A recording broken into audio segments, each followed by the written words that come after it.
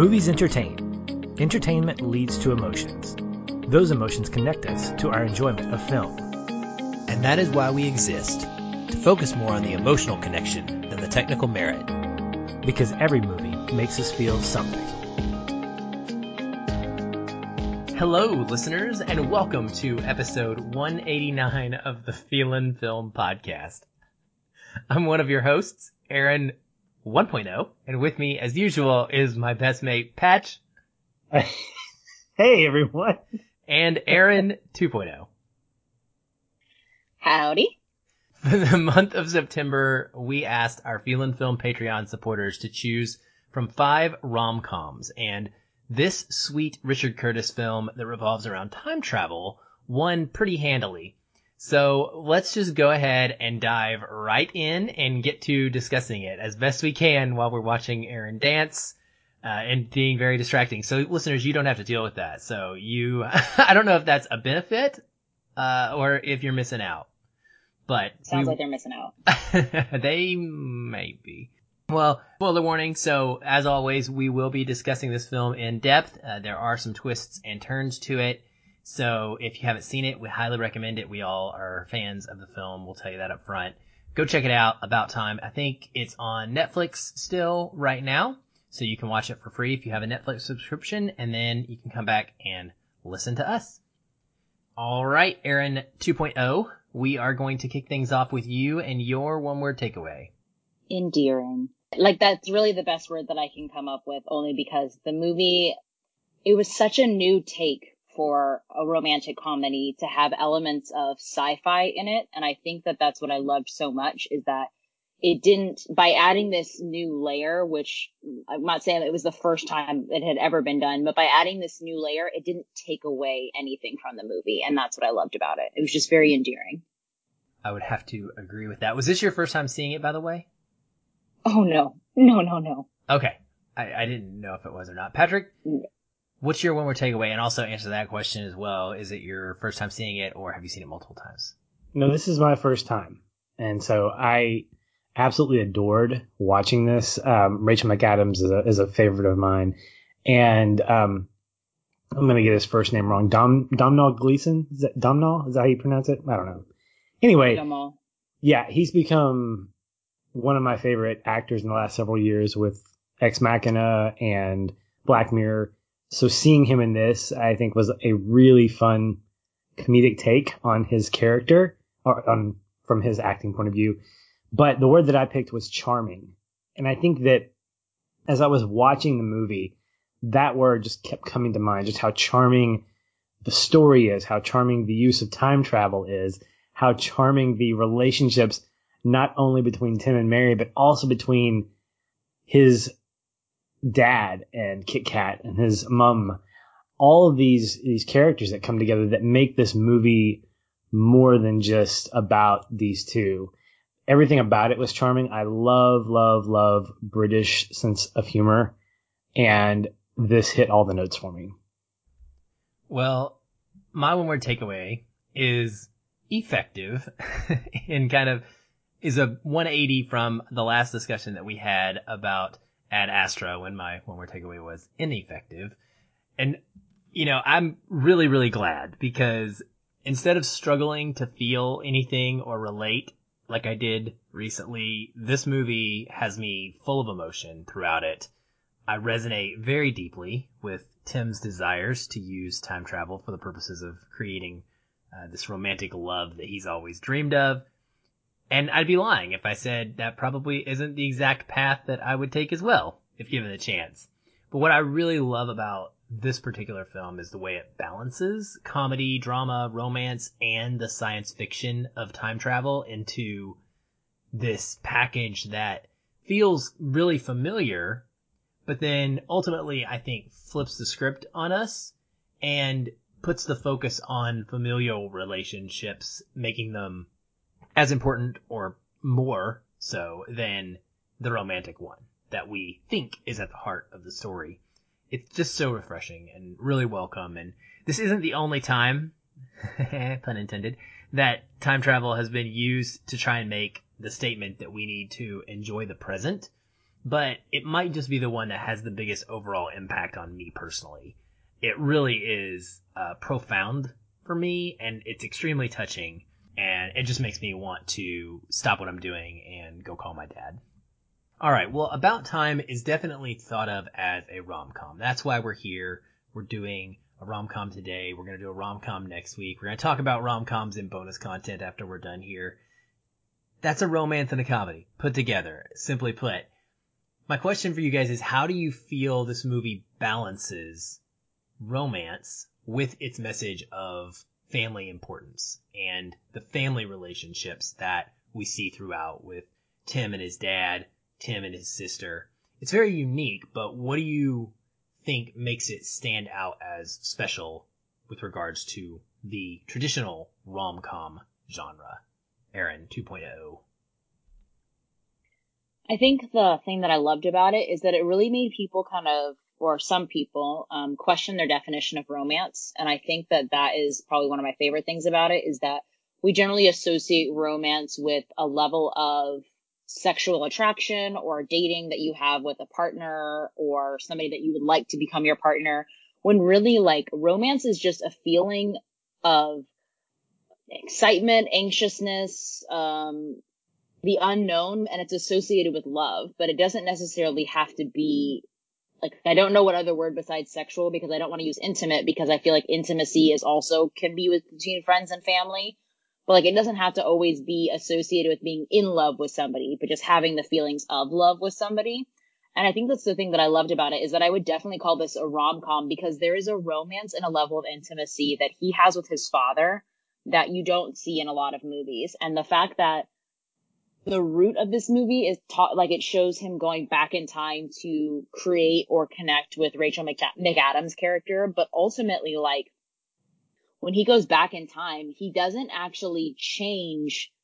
Like, he could have easily gone back in time even further and made sure that the play didn't get messed up and then still make it to the dinner. But instead, he chose his romance with friends and relationships with friends first, and then found ways to still piece his romance with Rachel McAdams' character interwoven with that. And that's what I loved, is that it wasn't just all like The Notebook, where it was like the ups and downs of being in a romantic relationship with a partner.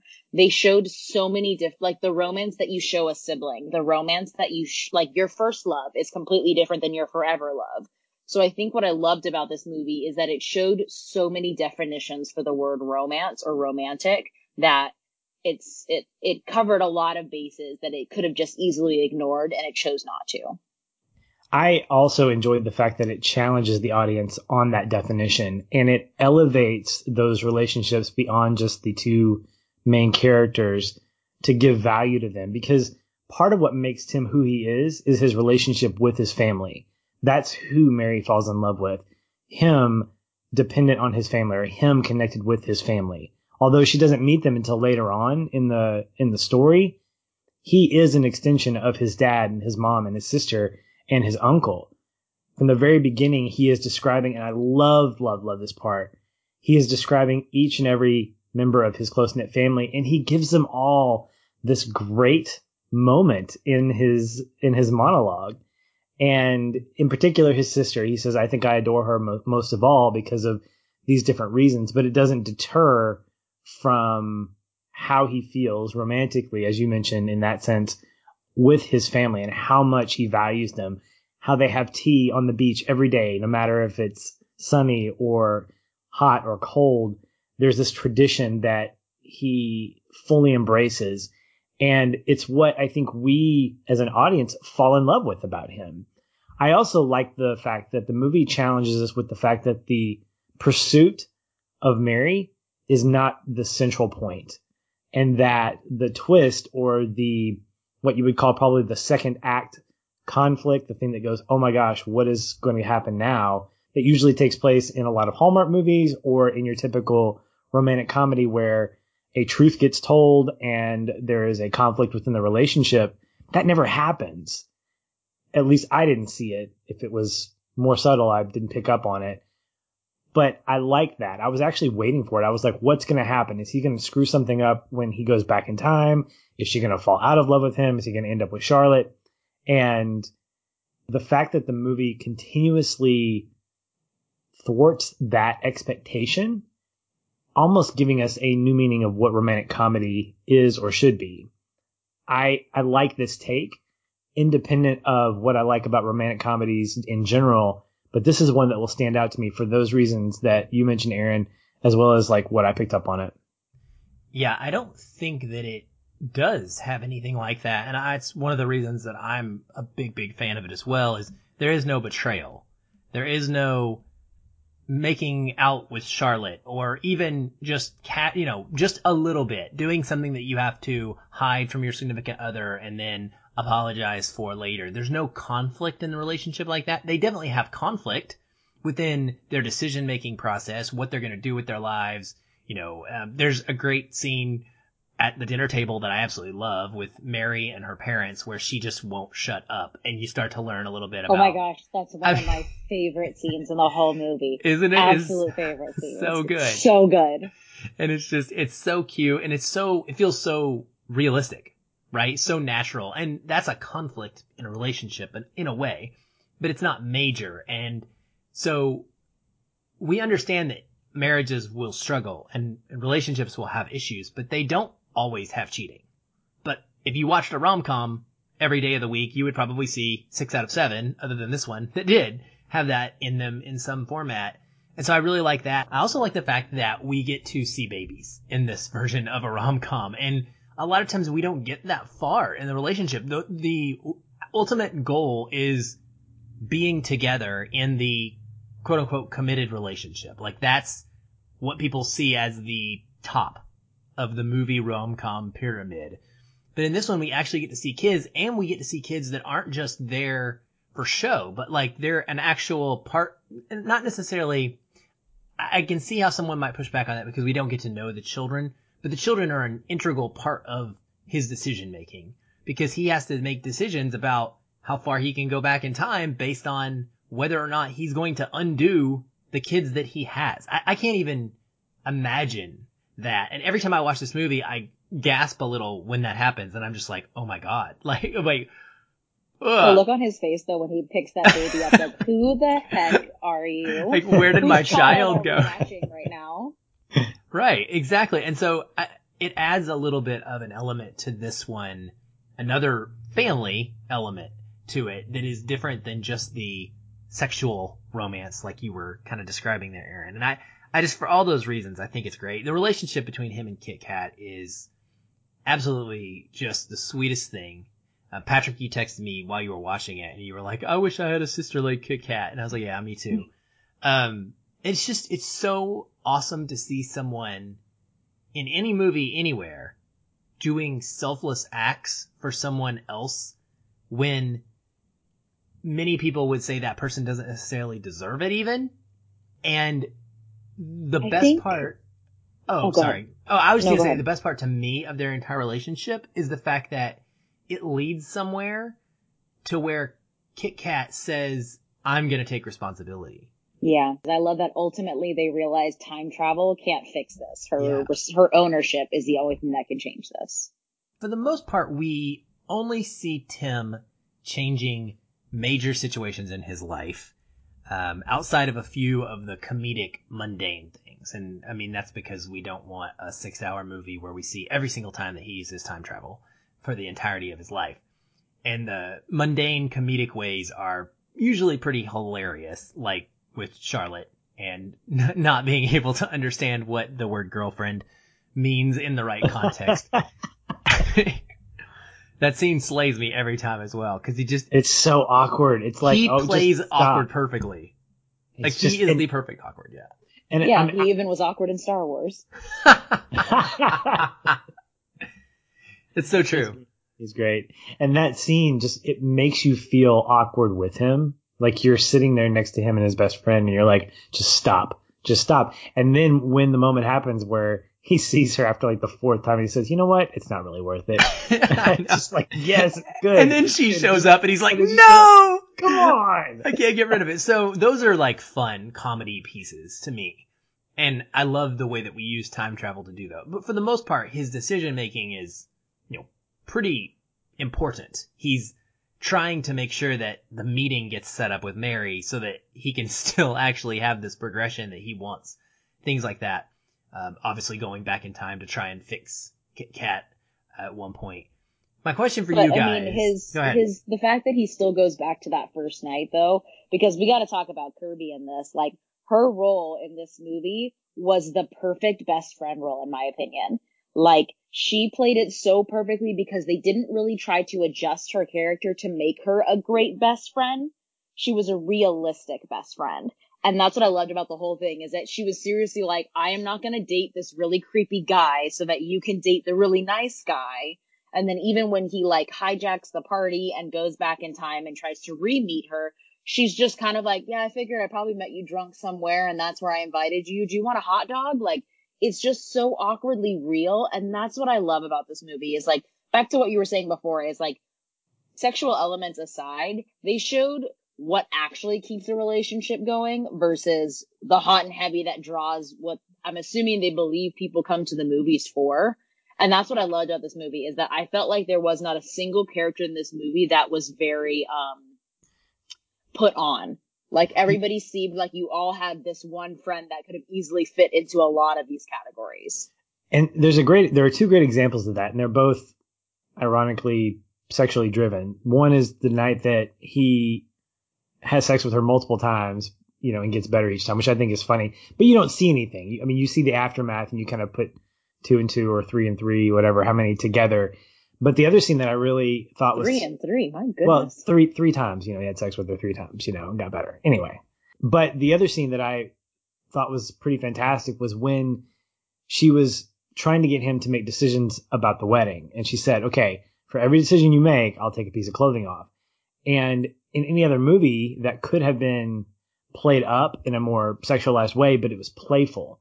And I think that tone in that scene personified what the overall tone was trying to be, which is, this is what comfortable relationships should be like, where they can be endearing, they can be charming, they can be all these things, but they can also be very comfortable, where you show that comfort level into people. I've been going through the old 90210 episodes, and I'm frustrated at how easy it is for two people to have sex with each other that don't know each other. And it's unrealistic. And I'm not saying that it's realistic in here, but it feels more grounded the way this relationship evolves and the nature of their intimacy evolves, because it comes from a historical place as opposed to like hey, you're beautiful, I'm beautiful, let's get together and we'll make beautiful babies that you'll never see, because it's all about our relationship. And having this movie do what it does makes me feel like, you know what, this is a real relationship. And I think it reaches its full peak when he runs from Charlotte and goes and proposes to Mary. That was almost my connecting point, because that made me proud.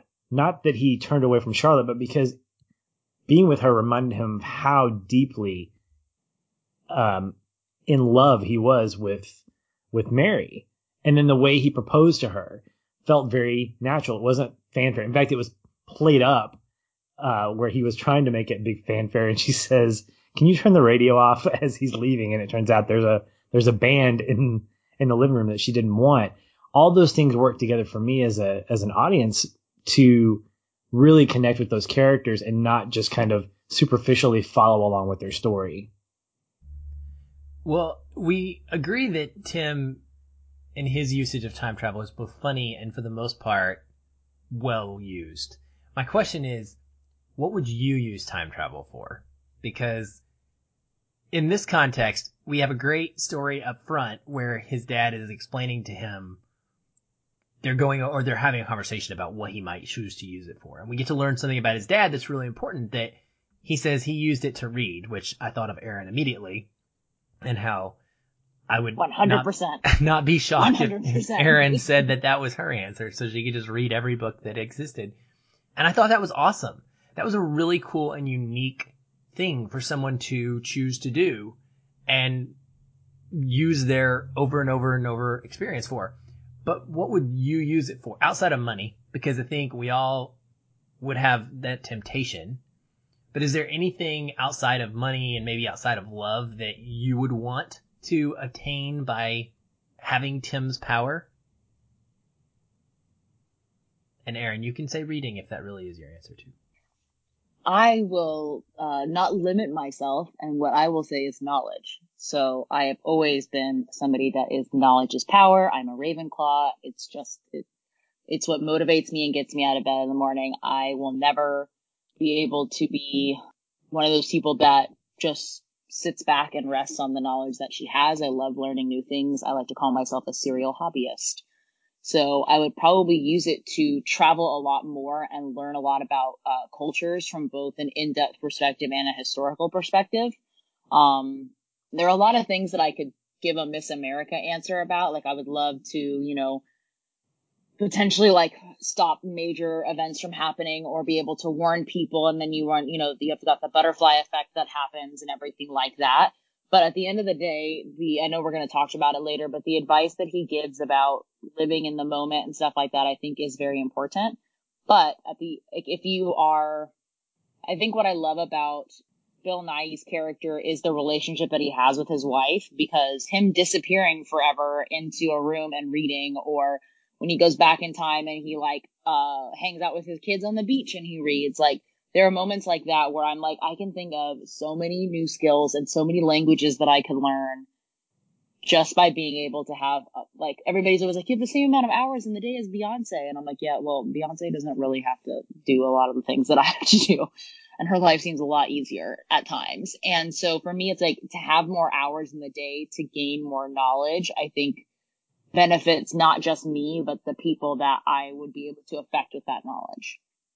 I would probably tack onto that and say gaining that knowledge would be beneficial, and I would want that as long as I could find practical application for it. I'm an epistemologist. I love knowledge. I love learning new things, but where I fail is that I get really lazy in the application, and that I could be a trivia hoarder where I know a lot, but I don't necessarily apply it. And so that sounds fantastic. That sounds amazing. It sounds lazy is what it is. And that's kind of what I try. It's a character trait in me that I feel like is a flaw, because I will learn something, but I won't put boots to the ground to make it purposeful to either myself or to somebody else. And I think if I had the time, literally, to go back and learn something, I'd also want to find opportunities to use that knowledge to do what Tim does and make it applicable and make it purposeful for somebody else, to give fulfillment to somebody else. I think seeing him not even hesitate to help out, I think, is it his uncle? I can't remember who it is. It's the playwright. Or seemingly not hesitate, saying, I'll be right back. And he goes, what are you going to do? He's like, no, I'll do something. And he helps him out, and he does it not once, but twice. That's the kind of motivation that I have to do better or to know more or to gain knowledge. But if I'm not actually applying it, it feels a little bit worthless to me. I mean, it might feel good to me to know all that, but if I have nobody to share it with and nobody's changed because of that knowledge, I really feel like it's a waste.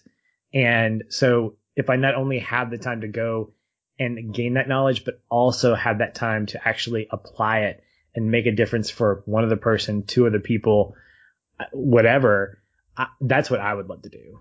Well, I'm going to give the shallow answer then, because you guys have given the smart and responsible and inspirational answers.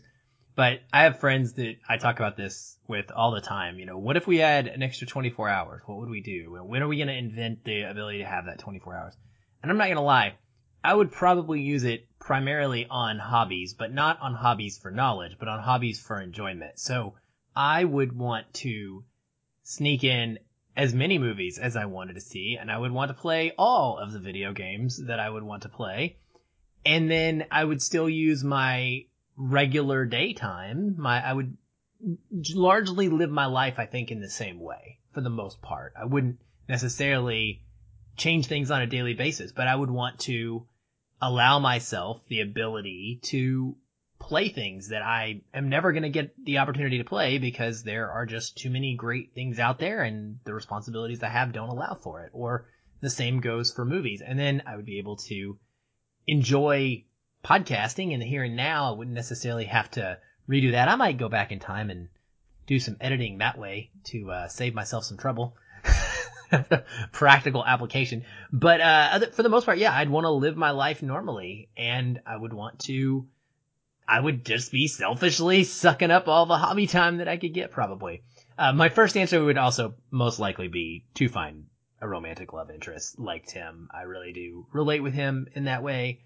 So I think that's sweet. But it's a fun thing to think about, especially since we all know that we're never going to actually get this, and we're not going to have to come to these decisions. I think the thing that concerns me about like using it for romantic purposes is that the mistakes are what make relationships endearing, and they're what make relationships endure. So they endear and endure. So for me, it's like, yeah, I get that you want to keep yourself from having romantic mishaps, but sometimes the romantic mishaps that are embarrassing, like those are long running jokes that you have in your relationship. And I do love that Tim doesn't try to make things perfect in his relationship by any means. Like, he doesn't do that.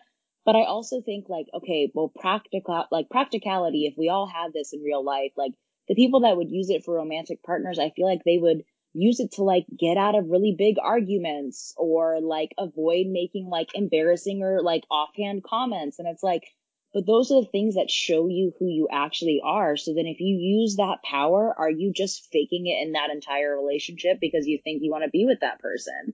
That's compartmentalizing a relationship at that point. I think it's the Nintendo Switch, Super Nintendo mentality where you have the ability to reverse and fix your quote mistake instead of learning from that and being able to grow from those mistakes. So you can go back and say, oh yeah, I remember when I messed up on that. I won't do that again.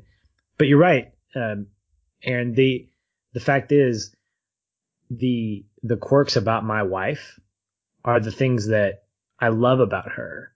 And there's a great scene in Good Will Hunting where that's through Robin Williams' character, he's telling the story about his late wife, about how she farts in bed, and he just found that incredibly adorable. But nobody else would, because they haven't lived with this woman for as many years as he has. And if you don't have that history, if both of you don't have that history, obviously if you have the ability to control time, you have that history, but your partner doesn't. Now you're actually cheating that person because they don't have the luxury of experiencing those things with you. Yeah, and that actually ties into a question I wanted to ask you about the ethics of the entire situation here, because it's fun to watch. It's sweet to think about. It's endearing. It's charming.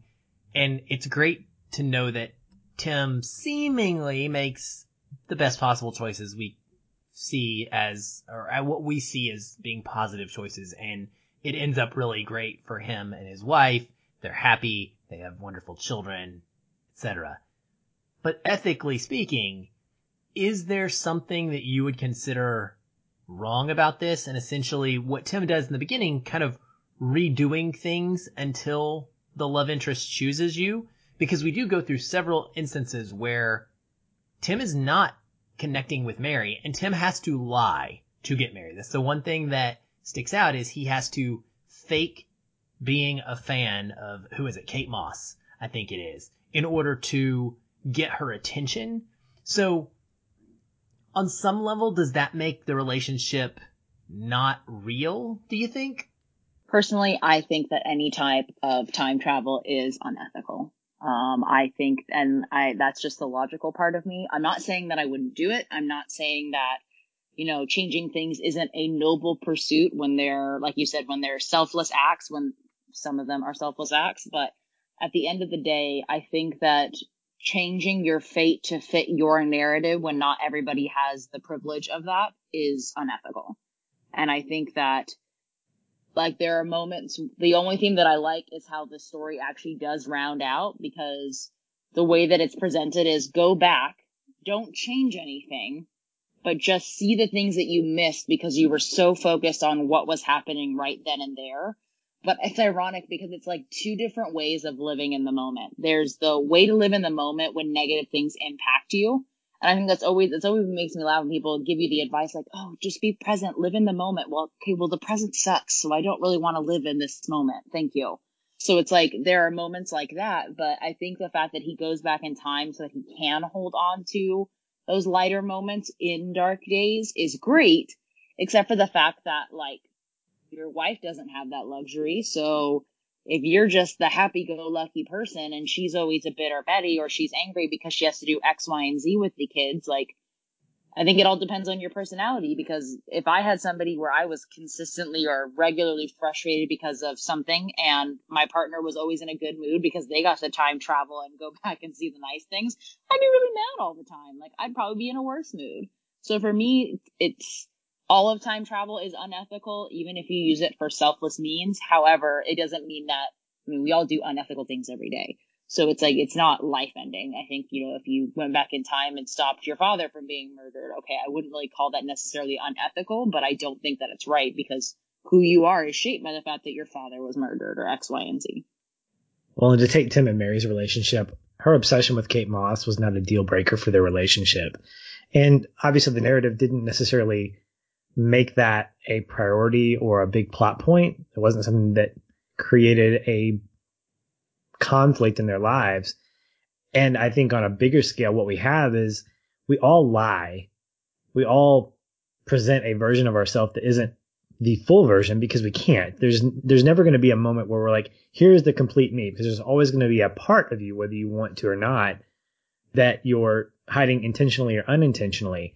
That's what I think the benefit of long relationships are, is that you're slowly discovering more about your significant other, and they're slowly discovering more about you, good and bad.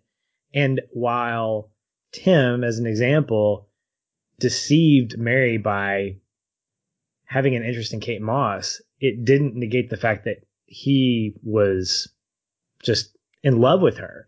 Now, I will say that time travel screwed that up, because he already had history with her. He had a reason to pursue her, but as they connected, and their relationship thereafter didn't matter how they got together. Their relationship was defined by who they were in those moments, and in the days, weeks, months, years after, as they had more kids and they got to know the extended family and develop those relationships. And I think that's a true statement. I can tell you when I first met my wife, and it was a disastrous first time meeting, but I got a redo, and it wasn't because I went back through time. It was because God saw fit that I should meet her again under different circumstances. Was it? Are you secretly a time traveler, and this was your choice of a film? I plead the fifth at this point. But in any case, she knows my history. So obviously I'm not a time traveler, because she knows who I was, but the guy that she fell in love with is not the guy that she met initially. And I'm grateful for that, because I had growing up to do. I had a life to live and mistakes to own up to before it was the best time for us to actually be together. And then when we got together, we fell in love, we got married, and over the last 11 years, we've dealt with a whole host of challenges as a couple. But those challenges have defined and have deepened our affection towards each other. And I think that About Time hints at that in a lot of ways, using time travel as a means to say, okay, maybe I didn't get it right the first time, or maybe even the second or third, but this relationship is worth pursuing, even if the methodology is unethical and illogical. Yeah, I actually don't have a big problem with it at all, because of the fact that Tim meets Mary and it's very legitimate the first time. If we saw him meet this woman who never showed any interest in him, and he then began to redo time in order to find a way to get her to show interest in him and to woo her, I would think that there was an ethical problem, and it would actually probably have hindered my enjoyment of the film and my ability to root for them as a couple.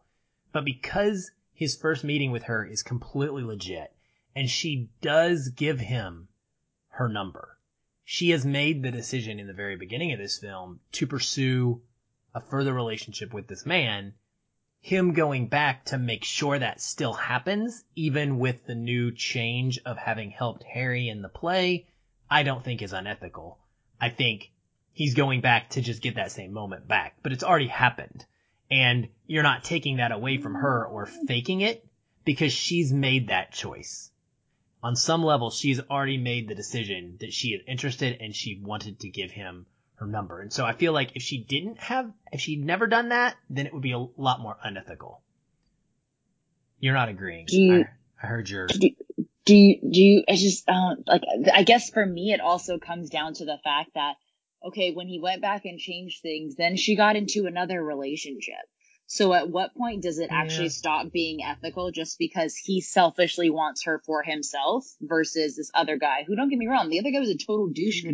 Yeah. But at the end of the day, like, she also made the choice to pursue something with that guy. For all we know, when she gave him her number, she could have also still been seeing that other guy. Like, we don't actually know, but he selfishly just assumed that being with him is going to be her best bet. And again, it obviously works out for their benefit, but if he did not have that luxury of being able to time travel for that, or like time travel to find a different way of meeting her at that party, then it's just like you potentially have stripped her of this opportunity where she could have also done some growing and some maturing and learning. And even if she had still ended up with Tim, like you said, you got to redo later with your wife. Like, he didn't even give life the opportunity to have that moment because he wanted Mary. And again, it's romantic when you're watching it. It's not sleazy or skeezy in any way, which I absolutely, like you said, it would have very much hindered my enjoyment of the film had it been that way. But I do feel like there is a method of, if he had just gone back in time and had like joked about being Kate Moss's #1 fan and met at the museum, that would have been one thing. But then he took it a step further when he found out that she specifically met this guy instead of meeting him and was like, nope, I'm the better of the two choices. That's the only place where I will draw that line in what you said, Aaron. I will relent to that because I agree with you. I'd forgotten about that little piece because the guy's such a douche and deserved it. But you're right. You're absolutely right from an ethical standpoint. Can you tell me exactly where this happened? Tell me, when did this whole magical thing take place? Yeah. What was the... That sounds so creepy if you don't know exactly. What's going on. She's like, outside my apartment. Yes, but where exactly is your apartment? What time was it? What time was it? And then she gives it to him. That's the Oh worst my part. gosh, She's like, oh, hey, stranger in the museum, this is my exact address. Please come find me here where I live by myself. It's fun watching this, and every time I watch it, I have forgotten that Margot Robbie and Vanessa Kirby are in this, because this was kind of before either one of them blew up, and it's just so fun to see them in supporting roles like this without the focus being on them as it is nowadays. I mean, I guess Vanessa Kirby's still more of a supporting character, but I love them in this movie.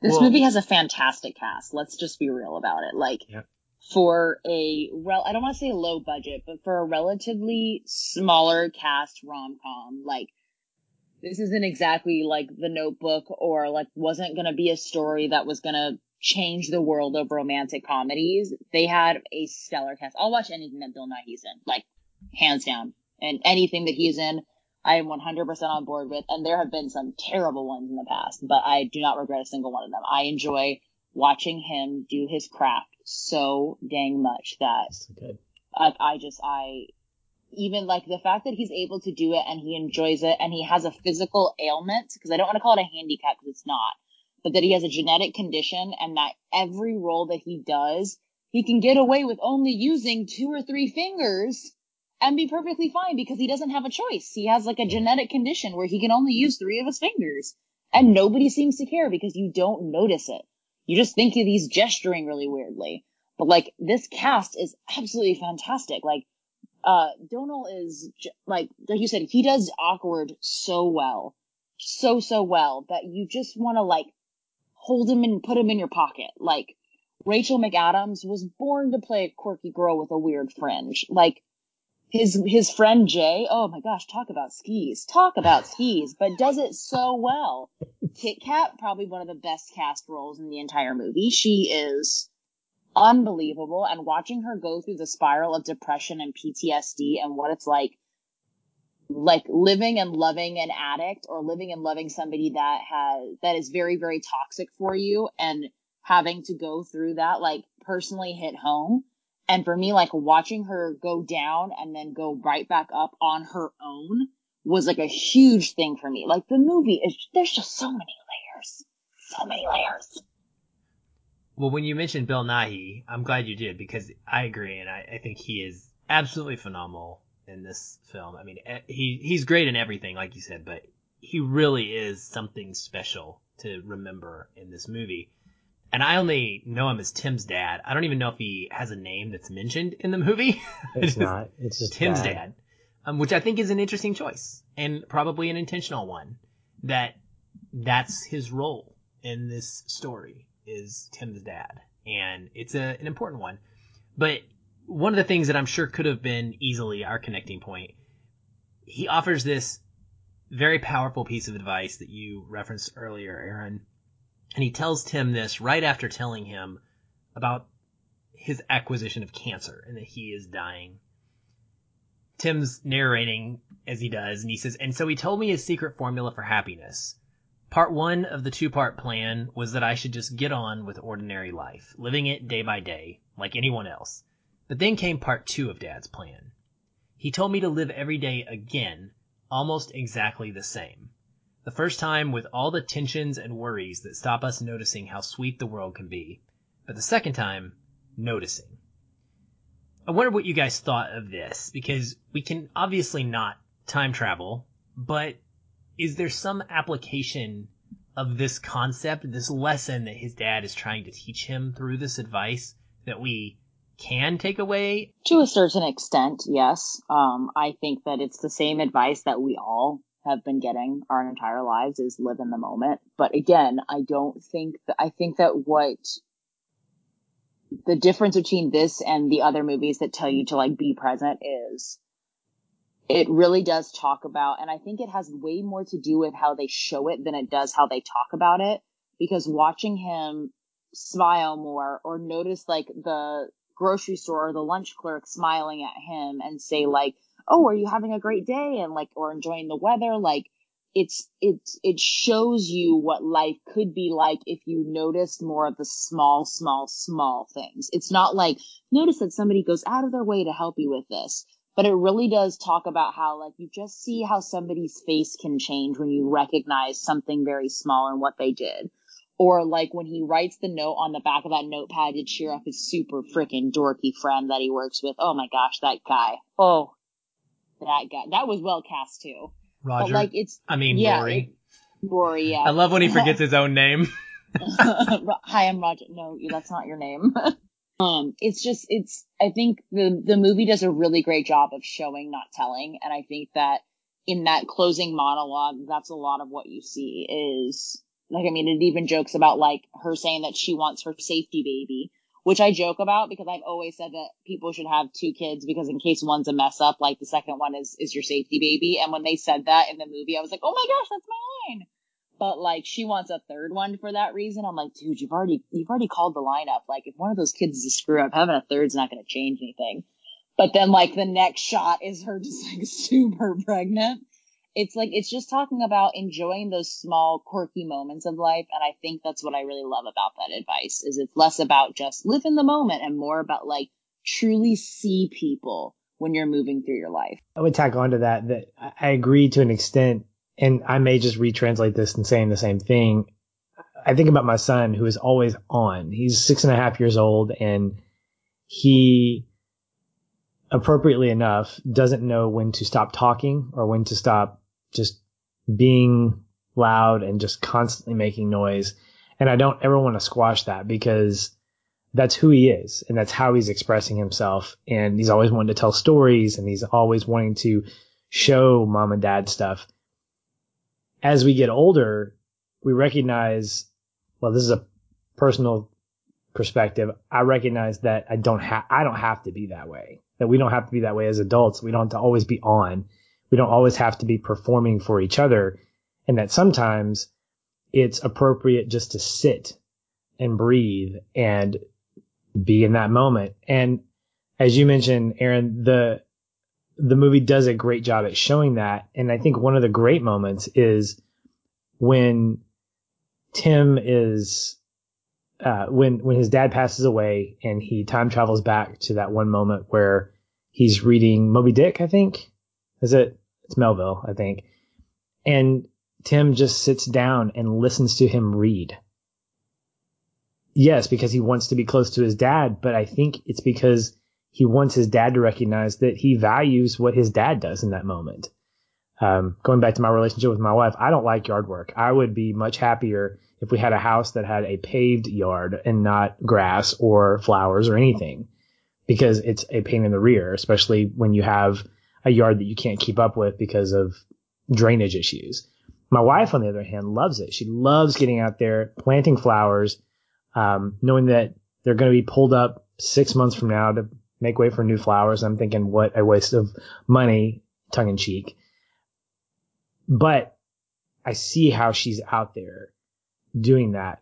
And what gives her pleasure and what makes me happy, what fulfills me, what actually makes my heart full is when I sit down next to her with my knees on the ground, pulling up sod and putting flowers in the ground next to her, because I know it makes her happy. And those are quiet moments.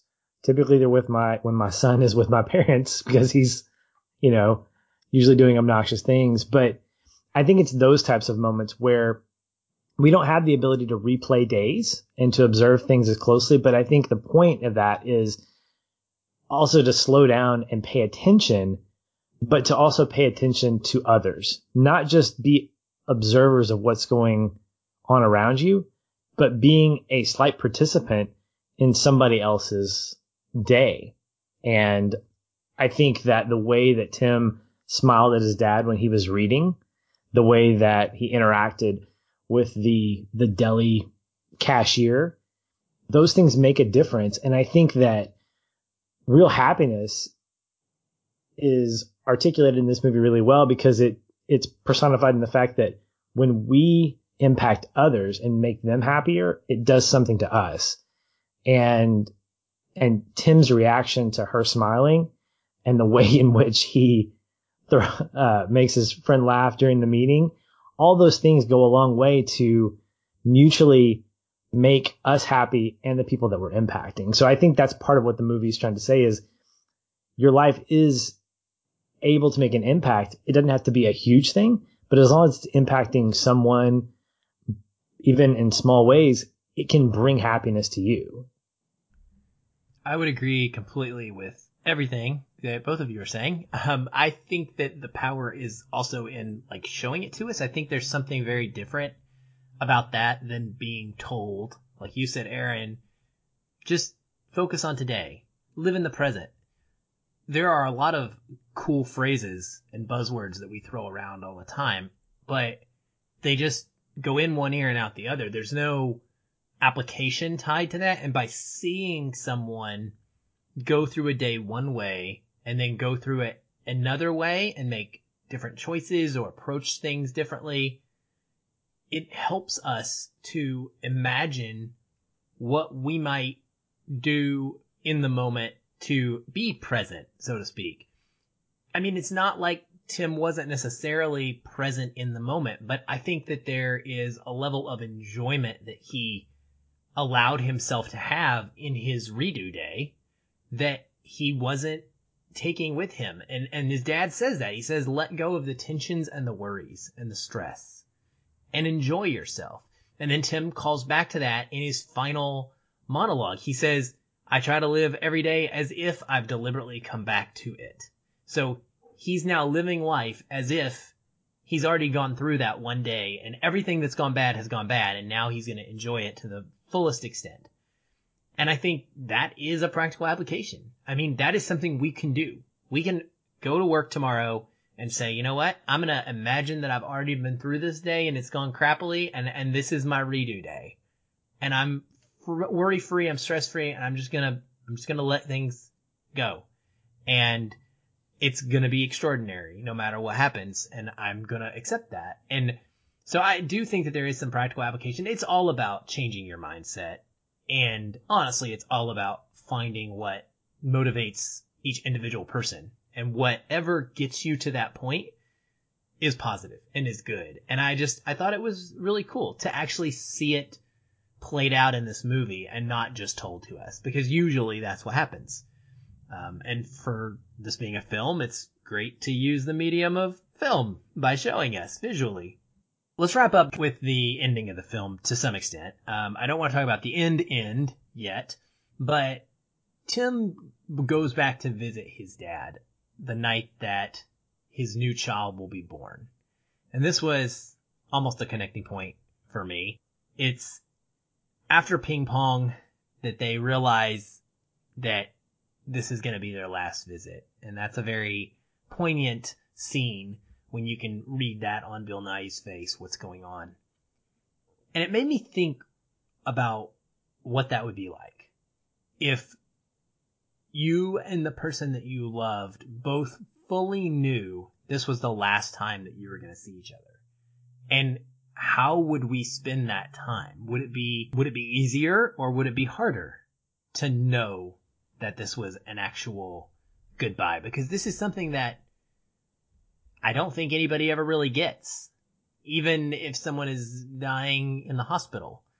And it's a slow process. You don't necessarily know that this will be the very last time that you're able to have a conversation or play this game of ping pong.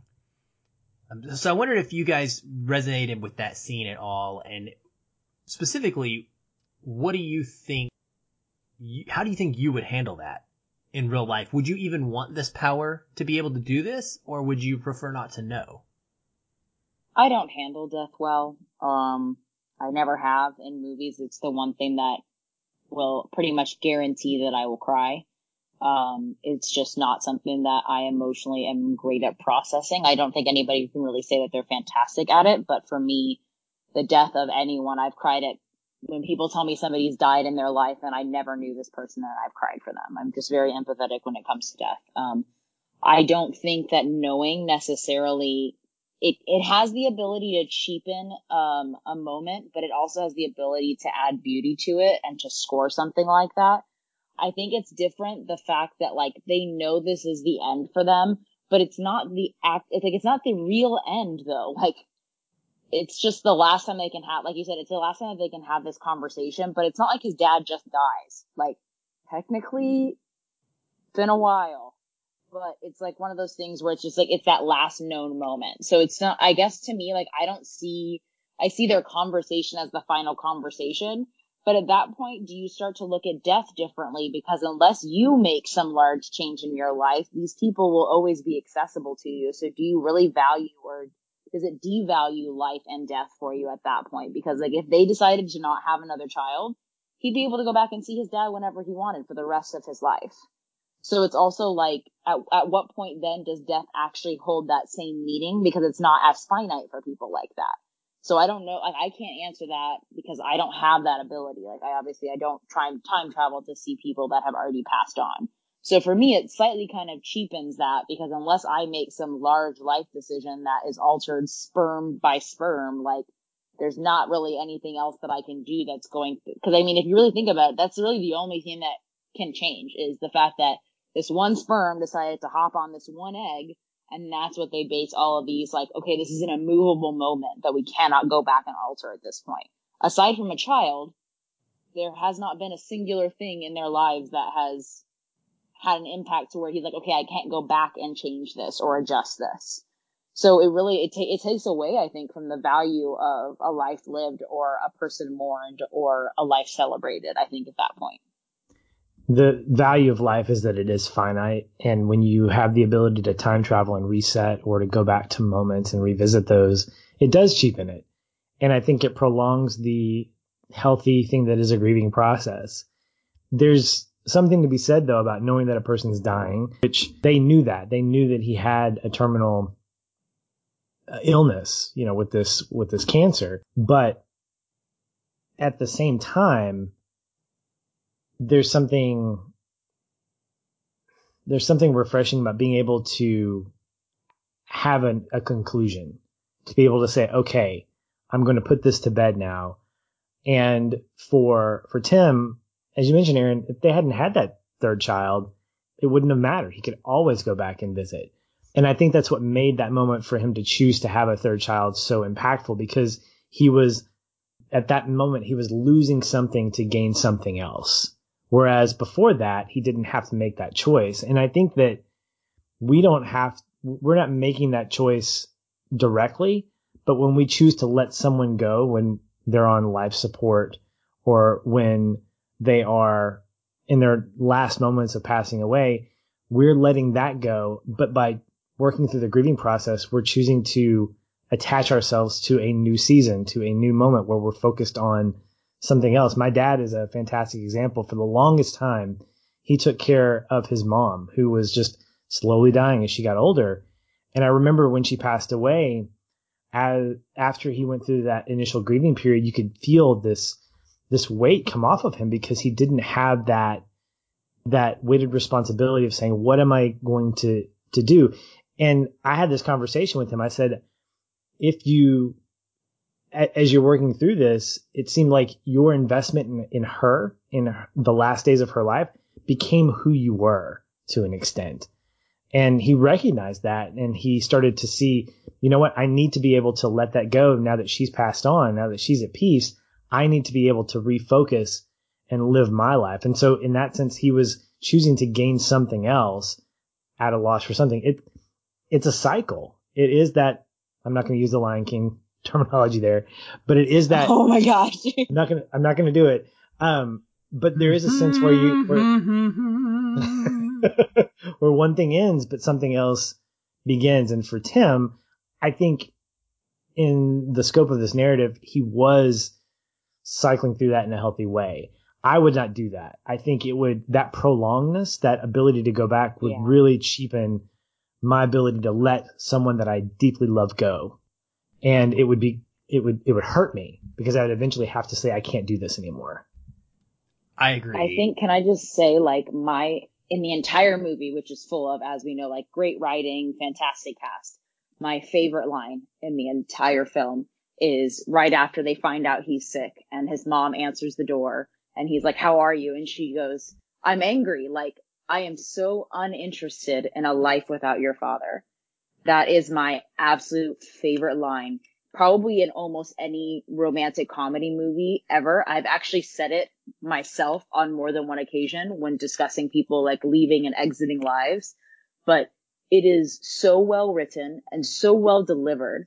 Her face when she's just like, no, I'm freaking mad. Like, this is ridiculous. I am so not interested. I have lived my life with your father by my side. I am not interested in still being here. And the fact that she's a mother and she's saying that's to me very honest. Like, people like, oh no, your kids, like you're showing me something on your face. Yes, it's just so well done. And it's just like, you're a mother, you know that you've got kids, you've got grandkids, everybody knows those things. And everybody's always like, oh, live for your babies and your babies' babies. But no, like, your partner has been in your life longer than those children ever will be. And the fact that she just delivers this raw, beautiful line, like, that line haunts me. I love it so much. We definitely both agree with you. Patrick was showing you his text to me while watching the movie where he sent me that line and a bunch of sad faces because it was moving him. And I agree wholeheartedly. It's probably my favorite line in the movie as well. What I actually really love about it that goes even further is how much it defines for us Tim's dad's impact on every single person in his life. Because right after that, we get a moment with his uncle, I guess it is. Is it Desmond the uncle? Desmond, yeah.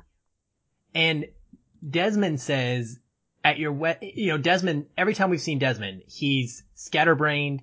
He is he's like forgetting things. I don't know if he's supposed to have Alzheimer's or what his specific concern is, but he's not. I think he's autistic. I think he's on the spectrum. He's not seemingly always present in the conversation, but he is in this moment. And he says, at your wedding, he, meaning Tim's dad, said he loved me. That was probably the best day of my life. And this is the worst. And that comes pretty much on the heels of this line from his mother. And I was like, God, man, this man is truly beloved. Like, this is what you want out of your life. You know, this is what you want people to remember you as. You want people to feel this way about you when you're gone. And I thought that was just so well done in the writing, of course, to give us those emotions. With regards to whether or not I would go revisit, I agree with you guys. It's very moving to me in the movie, and I think it is incredibly powerful the way we see it happen, and I think it makes sense. But one thing I took away from it was almost like, hey, you're showing me this thing, and I'm learning from it that by doing that, I'm not living in the moment. This is not allowing me to do that. It's letting me hang on and try to change things and try to impact things in my own way and have control, right? And so I think that this helps Tim as well to go on his journey and learn that you can enjoy your life and live your life without doing that. And I think for me, it shows me I don't want to ever be in a position where I feel like I need to go do this and I need to go back and visit my dad one last time. I want to make choices every single day of my life that allow me to feel comfortable no matter what happens, that I have given that relationship my all in the here and now and in the present. And so that's really what I take out of it, even though I see it as so sweet, you know, in the context of the movie. Well, we will go ahead and move into our connecting points. This one's kind of fun because we all have something different, which is exciting. There are so many in this movie that you can choose from, and I'm anxious to hear about all of yours. So, Aaron, would you kick us off with yours first? Sure. I kind of spoke about it briefly, but I mean, this was actually probably the first one that we've all done where I looked at the other two. I looked at both of your guys' connecting points, and normally it's very obvious to me what most people's connecting points would be in a film. And I looked at all three of ours, and all three of ours were very different, and they all hit on completely different emotional undertones. And for me, the connecting point was Kit Kat getting in her accident and recognizing the toxicity that she had let into her life and being able to go back with her brother. And I could only imagine what it's like to your brain to re-experience all those emotions backwards and forwards again, because every time they come back to present day, they're fully aware of what has been changed in their lives because of whatever they did differently back in the day. So it's like to watch her truly it's rock bottom to a certain extent. Like when Rachel McAdams is like, yeah, she was drinking vodka and everybody else was drinking tea. And she came over and that moment that she has with Desmond, and she's just like, the people of the world are mean. It's just so disheartening to watch. You're literally watching her light extinguish because she was just such a bright soul in the very beginning of the movie. And it's just such a beautiful journey to watch her go through. Even if you take the romance out, the romance of her and Jay, or the romance of her and Tommy or whatever his name is, you just watch what toxic relationships and abuse of addictive substances can literally just diminish a person from the inside out. Somebody that loved to experience everything until she realized the pain of what experiencing everything did to her. And so there's this beauty in that moment with her and Desmond, and then there's beauty in watching her journey through recovery afterward, before it even had to do with getting into a relationship with somebody else. And it's showing how small changes and big changes can all have a sizable impact in your life. And I think there's so much beauty in that journey for her. I just absolutely love it. Yeah, I agree wholeheartedly, and I'm really glad that you picked that, because it is such an important part of this movie and one of the things that sets it apart from anything else in the genre, really, that it doesn't have that kind of relationship that with this serious of a storyline, this dramatic of one, and not overly dramatic in the sense of played up, but realistically dramatic, and with real life potential impact for people who go through this every day, like you said. So yeah, that's great. Patrick, what about you? What did you come up with? The walk on the beach really stood out to me as a great period to the ending of the relationship between Tim and his dad. And I say period because a lot of times when we think about the end of a person's life, metaphorically, we think, oh, it's got to be an exclamation point. You want to make sure that it's significant. Seeing the fact that Tim and his dad get a chance one more time to experience that intimate walk on the beach, to enjoy skipping rocks that they continued to do throughout their lives as Tim was growing up, being able to experience that from an audience standpoint and seeing how Tim got to re-experience that one more time, I felt like that was a fitting end to their relationship in terms of his physical connection to his dad. It was the moment that I think solidified their bond as father and son. I mean, not that their lives before that were bad, but there's really something beautiful about a father and son spending time together, doing something that they both enjoy, that they have common ground on.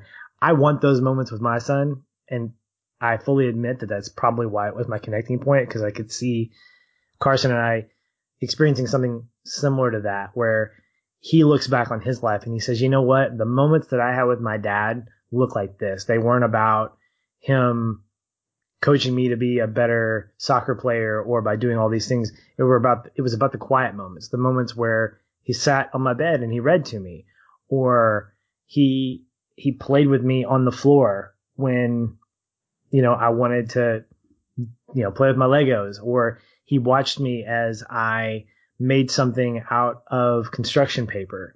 I want those moments to be valuable to my son, because those moments, they have an impact on his life in that moment, but they also have an impact on others because of what I hope he's going to do with his family. And when I see that scene play out, I'd like to believe that Tim saw that as a way to echo into his children, to have those moments with them so that the legacy of his dad would live through him. Even though he wouldn't be able to ever see him again, which is a healthy thing, he would be able to echo that legacy into them and then carry that tradition on. One thing that wasn't addressed was the fact that I think he has 2 daughters and a son.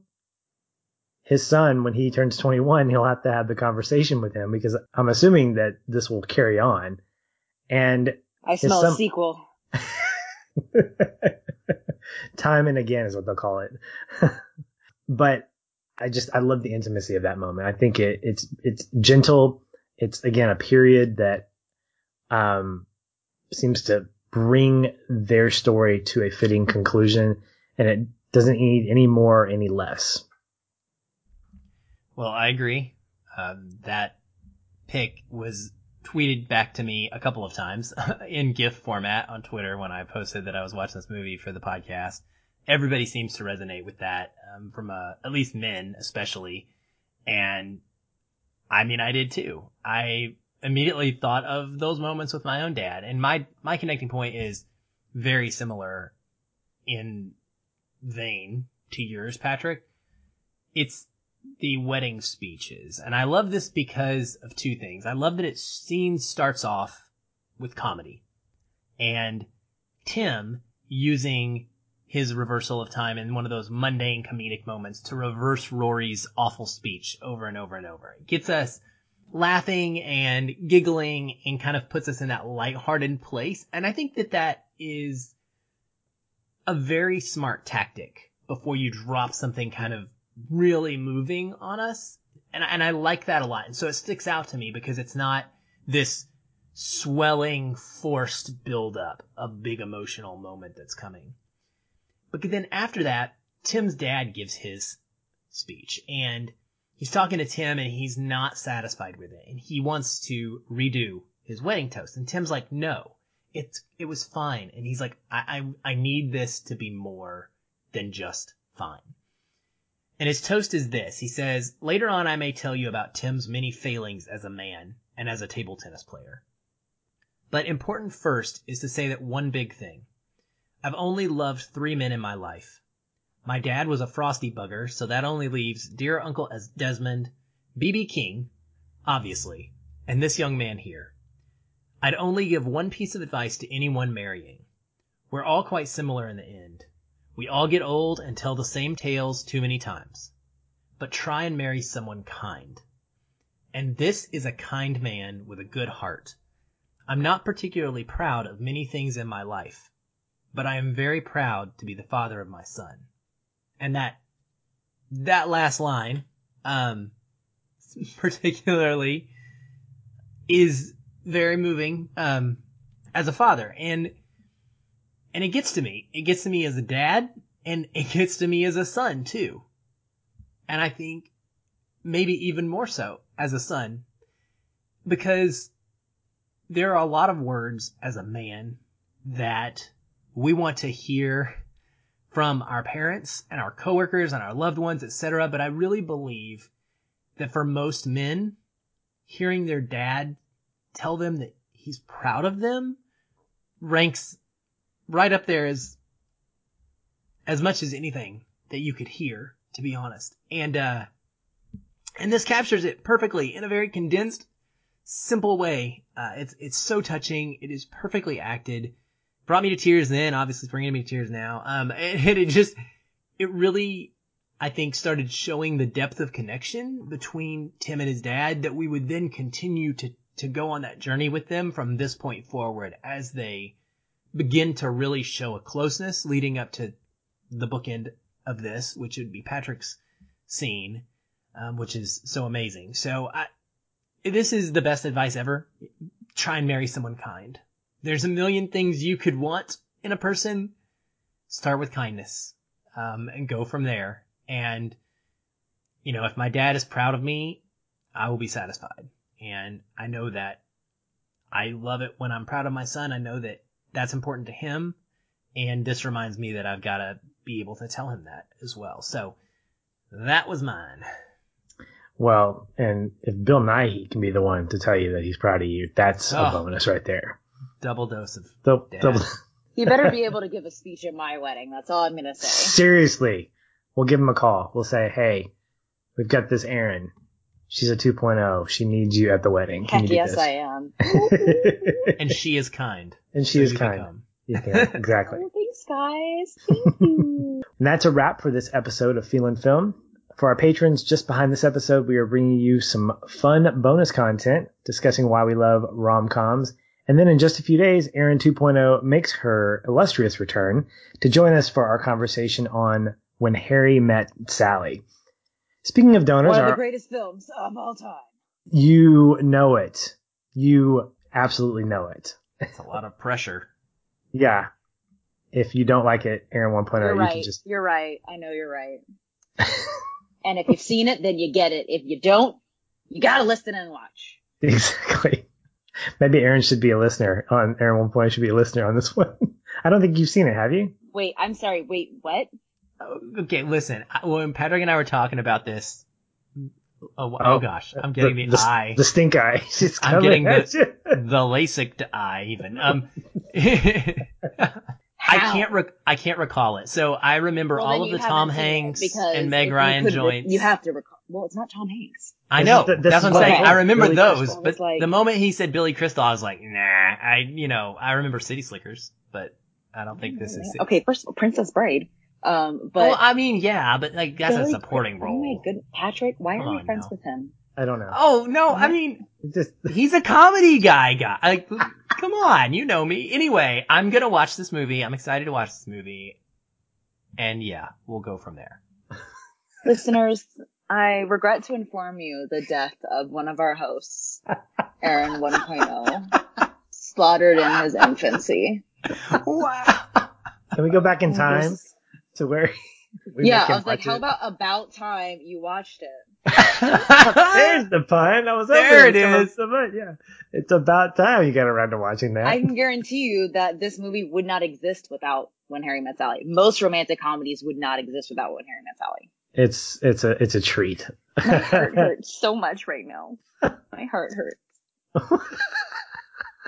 We'll try to admit that before Sunday. Okay. You are. It took me years to admit it, but I am Sally, and the fact that you have not watched my movie is heartbreaking. I'm gonna be 30 someday. This is so good. This is so good. Carrie Fisher's in You're it dead too. to me. You're dead to me until you watch it. That's it. I'm throwing down the hammer. You're dead to Well, me. You have a few days to become undead. Like Jesus, in 3 days I will raise from the... You better raise from the wrong. Well, that's 4 days.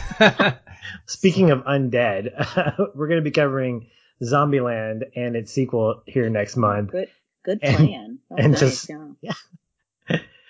both of which I haven't seen. So that's a blind spot for me. Obviously, I haven't seen the second one because it hasn't come out yet, but this will be a first time watch for the first one. But to celebrate that, the patrons are going to get a chance to vote on zombie centric movies for the month of October for us to talk about. And the 5 that are included in that poll will be 28 Days Later, Dawn of the Dead, the 2004 remake, I Am Legend, The Crazies, a 2010 remake, and Resident Evil.